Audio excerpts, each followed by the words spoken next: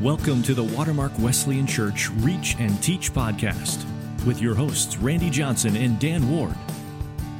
Hey, thanks for joining us today on the Reach and Teach podcast. This is Dan Ward, joined by our co-host, Randy Johnson. Good morning, or afternoon, or evening, whatever. Whenever you're listening. Today, we are joined by Aaron Belleville. He'll give us his full title and everything. He works with Promise Valley Farm, which is a part of Seneca Gospel Mission. Aaron, welcome to the podcast. Maybe you could start out just telling us a little bit about your title, exactly what you do there. I know we chatted for a couple minutes here, but if you could let our listeners know what you're up to there, that'd be great. Well, hi. Thanks, guys. Thanks for having me on today. So, I am the farm manager at Promise Valley Farm. We are a ministry of Seneca Gospel Mission, which is located here in South Buffalo. And the ministry has been here for over 80 years. Seneca Gospel Mission goes back a long, long way. I was first started in this neighborhood in 1936 by three businessmen who were realizing the need for neighborhood revival. We've been here ever since then, many directors in that time, and the farm ministry only started about 4 years ago, 2016. This is actually the fifth summer that we've done the farm here. Our new director is Michael Reed. He started last October, so he's been with us just short of a year. I had the pleasure of meeting him, Aaron, on my visit there with you the first time I came by. He's got an interesting background, doesn't he? Background in business, so he is just what we needed in this juncture in our history. Now, the fact that I drove down a city in Buffalo and I looked over and I saw a farm. And it's kind of unusual to see that. And then later I saw another one. What's the whole idea of farming in the city? Where did it start? Let us understand that, okay? That's a good question, I think, because a lot of people don't really know much about urban farming, if anything. I didn't know much myself until about 6 years ago. I had an internship at a farm in Buffalo called Five Lows Farm, which is over on the west side. It's run by Matt Kaufman. And that's really where I learned a lot about organic farming. One of the things I get a lot of people are like, well, that's not a real farm. You don't have animals. The kids come and they're like, well, where's the horses? Where's the cows and pigs and whatever? But what we do grow is organic vegetables. And everything that we grow at the farm here is naturally grown. We don't use any herbicides or pesticides. All the seeds we use are organic. They're 100% natural. Well, it's kind of like the Cadillac of vegetables, if you could use that thinking. It's very high-end vegetables. Yeah, so we have 8,000 square feet of land area that we are farming out. It's not huge in the sense that, some of these farms are hundreds or even thousands of acres, but our entire property is less than 1 acre in the city here. So every square foot counts. Aaron, who does the growing and who works the farm and how does that all work? Maybe you could kind of walk us through the operations of it. Yeah, well, I am the main farmer. Okay. I do most of it myself. Mike helps me when he can.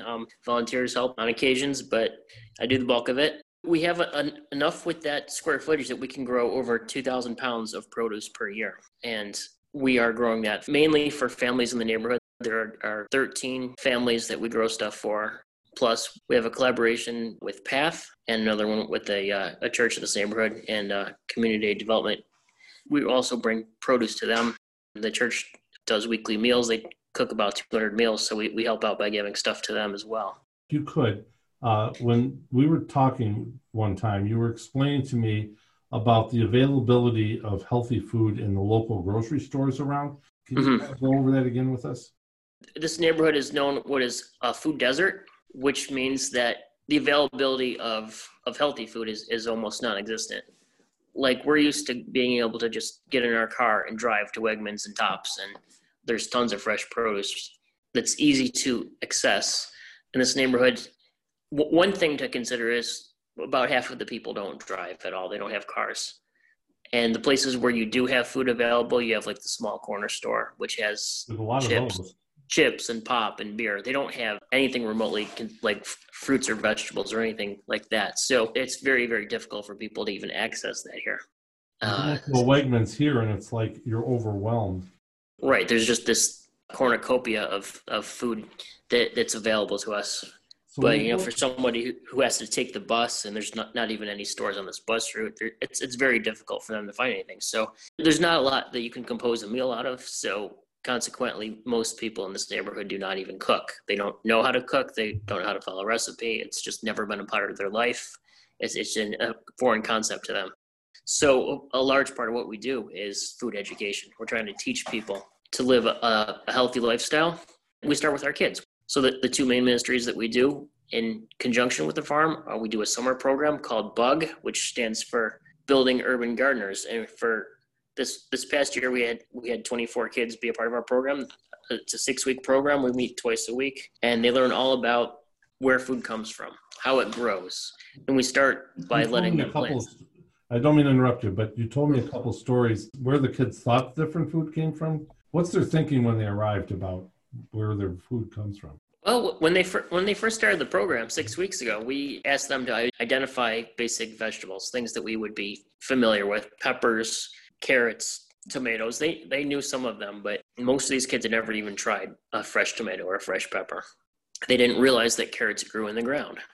I had a kid once who was like, "Why is there dirt all over those carrots?" So I don't know where they think their food comes from, but there's such a disconnect that you don't realize that it actually grows somewhere and somebody does the growing. So the kids not only learn that, but they get to participate in that. They get to be a part of that themselves because they start their own gardens, and we let every kid have their own garden plot.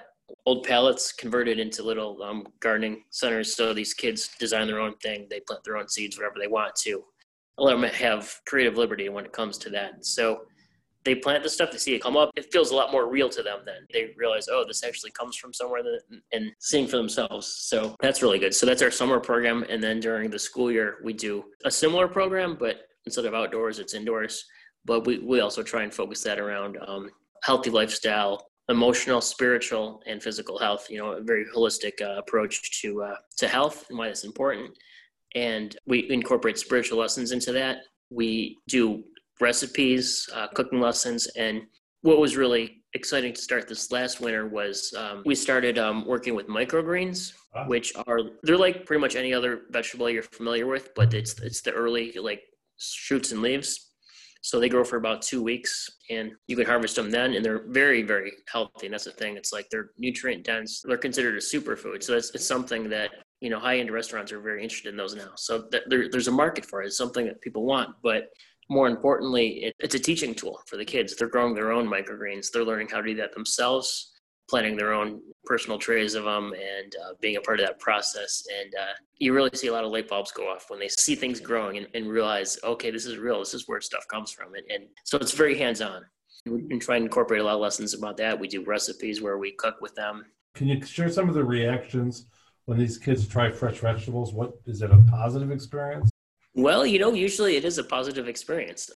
I think the kids surprise even themselves by trying some of this stuff. We did one recipe where we cooked kale chips. Now, this is something they had tried before. They hated the kale, didn't want to touch it again. But we tried a recipe, and we baked it up in the oven. We put some salt and oil on it, and the kids loved the chips, and they devoured them.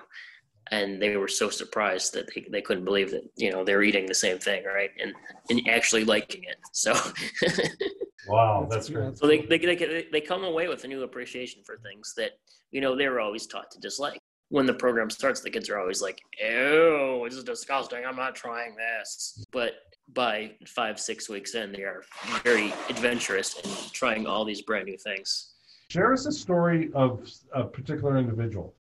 There's one young man in the neighborhood. He's 12. I've known him for about 4 years, ever since I started working here. And he's always, been kind of mildly interested. This summer, he started coming around a lot more and actually wanting to volunteer. Like, what can I do? I'm like, oh, okay, sure. So, it might even be like planting seeds, pulling weeds, a lot of pulling weeds. A lot of what I do is weeding. But he has faithfully come throughout the summer and wanted to volunteer and help out. And, he comes from a family that single mom. He's got older siblings. There's a lot of, not to get into all the details, but he's got a hard home life. And realizing this is an opportunity to kind of be more of a mentor to him really than anything. I mean, whether he realizes it or not, there's just some mentoring going on. And we're able to have real conversations as we're working, talking about matters of faith, helping him understand more about God and everything.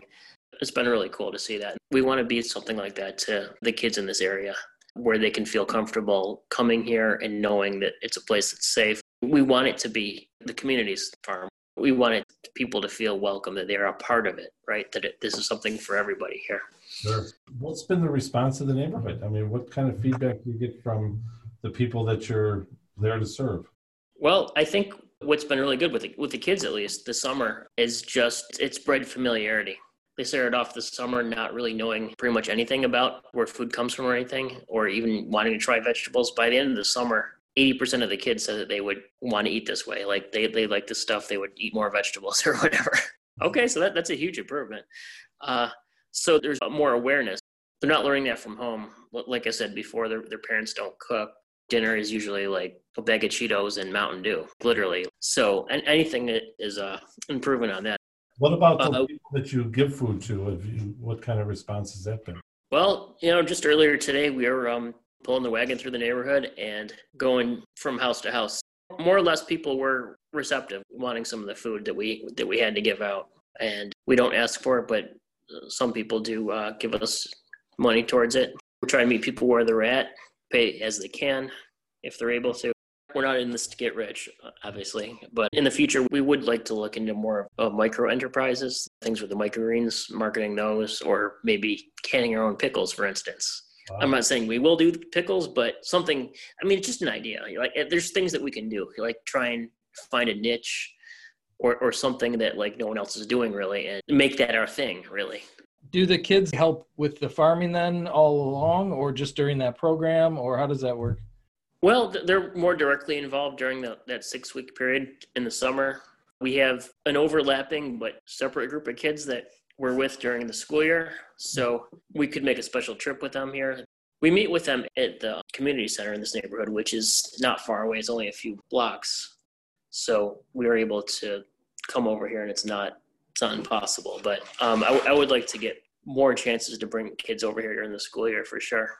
Was the heart behind this to start, was it really to provide food, where kind of you are doing the farming and providing food for these 13 families or however many, there were at the beginning, or was it more to educate and involve the younger people? Mm-hmm. Both, really. It was both. Definitely the more immediate goal was to directly feed people, to form relationships with these families that we're giving food to weekly. But I think education is really kind of beginning to take precedence over that, because realizing that, it's great that we're giving food to people, but if they don't know what to do with it, it's not really, I want to maximize our potential to feed people. And a part of that, realizing, is teaching them the skills. So one of the things we want to do in the future is, not just with food, but we have like a work skills program that we do with teenagers. We're looking towards older kids, like 15 to 18 years old, and having a program for them where they can learn job skills, they can learn life skills, because they don't really have anything like that. They're not teaching that in school. If these young people have parents that don't work, they're not getting it from their parents. So there's really no other outlet that's providing those skills in this area. So we're seeing a deficit for that. So wanting to be able to fill that deficit, being able to provide them with something more than just a meal here and there, but actually some skills that will carry them through life, how to look for jobs, how to make themselves marketable. So that's where we're looking to go in the future. And we want to do kind of like a collaboration with other organizations that prepare meals, like churches, community centers, maybe some restaurants. They can come in and receive fresh produce from us in exchange for like a given amount of time of garden maintenance. Like they help out here and we help them with the food. So everybody benefits from it, right? Aaron, you were sharing with me when we were there some of the ways you introduced the gospel, because we haven't really talked about the gospel part of Seneca Gospel Mission. But when you're sharing with these kids and they're doing the stories and stuff, talk a little bit about the tools you have, because it's agriculture. There's a lot of biblical examples. You were telling me that when I was there. There's so much. The Gospels are chock full of agricultural metaphors, and it's the language that was common to the people then. It's maybe a little bit more removed from our culture now, but there are things that are very real, and I think part of what I'm trying to do is key these kids into the creation all around them, things that we're not usually aware of on a day-to-day basis, but there's still things that are very real and present in their lives, and realizing that these kids are also made in God's image, which I think is a very important thing that they're not hearing from anyone else. So we're trying to instill the sense of value that they need to have as individuals because of how they're made. That's a big part of what we're trying to instill in them. Aaron, as you talk about kind of partnering with other organizations, if we have people from church here who may be looking to get involved in something like this, whether they maybe have a passion for just sharing the gospel or more so even for farming, any sort of kind of passion that may align with you guys, what would be some ways that people could potentially get involved if you have any easily accessible ways? Maybe you could talk about that. Yeah, sure. Well, above all, we're always in need of prayer. We can pray that God will open up these avenues to greater reach our neighbors and the programs that we do, that would open up the hearts of the kids that we have in our 2 programs.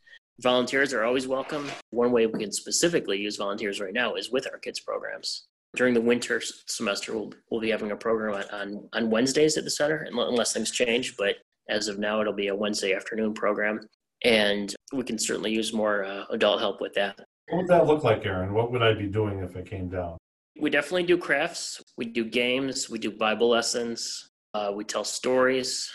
I'm not saying that a volunteer has to speak in front of the crowd, but if you do in fact have a gift telling stories, if you have a passion to share the gospel with kids, I mean, we need all those skills. There's definitely things, but if you're just more comfortable one-on-one with kids, that's actually even really important, because we can't give every one of them individualized attention all the time. So that's definitely something to have a higher ratio of volunteers to kids definitely helps them with the individualized attention. And are these elementary age kids or middle school, high school? Our youngest kids are 6 up to 13, 14 years old right now. Okay. And how many participants do you usually have? We had 24 kids this past summer. Wow. During the school year. We have less than that, but the numbers fluctuate a lot. But we're hoping to have more. I mean, definitely with more volunteers, we can have more kids and maintain their attention, because I think that's our limitation now is with just 2 adults. It's hard to have more than a room of 12 kids. Sure. Do you need help with training people how to cook and use the vegetables? I know we have quite a few folks who are good with cooking and teaching. Is that something you're interested in, looking for right now, or more so in the farming side of things? Well, absolutely. I think people who have restaurant skills, culinary, whatever, would be a huge, huge asset. I'm not a world-class chef myself, so anybody who's able to come up with creative ways of incorporating our vegetables and stuff to make it exciting and interesting to these kids, I mean, that would be awesome, Anything else that you would want to kind of convey to listeners, mostly probably from our church, but potentially beyond that? Is there anything that would be worth you sharing before we wrap up here, just that you'd want to get the word out about? We're really, really grateful to Watermark for the financial support over the years and for the very generous people at Watermark. We really appreciate the partnership that we have with you, and we hope to continue that in the years to come in any way we can.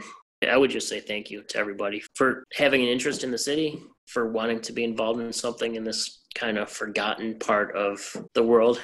We're really grateful and indebted to you guys for the future and being able to expand things. Sure. Aaron, if there are people listening who want to get involved or learn more, how would they go about getting a hold of you? What's the best way to do that? The best way would be to check out our website, Seneca Gospel Mission, and our Facebook page as well. Okay, we'll put the link in the podcast description for people. Great. Yeah. Well, Aaron, I just want to thank you for joining us. This has been amazing. And being that I've been there and I've seen it, I can tell you right now, it just feels good being there, and just to see it with the background that's there and the fact that it's affecting that neighborhood, in a neighborhood could use not only the gospel, but just people to love on it, and I just so happy there and so happy we're connected. That's really what we're all about, is we want to love people and show them how valuable they are in God's sight. And, if we accomplish nothing else, if we can do that and let people know just how much they're loved, I mean, I think we're doing our thing. That's great. Cool. Yeah. Thank you, Randy. And thank you, Dan. This has been awesome being able to share. Absolutely. We're going to pray you on out of here. Okay. I'm going to just pray for you and we'll wrap it up. Okay. Lord, we just thank you for Aaron, and we're just excited that he's excited and he's connecting in such a key way in a very, very special neighborhood in your city. And we'll just pray for continued success and that the help that he needs and the support that he needs is overflowing. And we pray this in your name. Amen. Thank you, Aaron. It's been a pleasure, guys. Thank you so much. Thanks, Aaron. Take care. We'll talk to you soon. All right. Take care.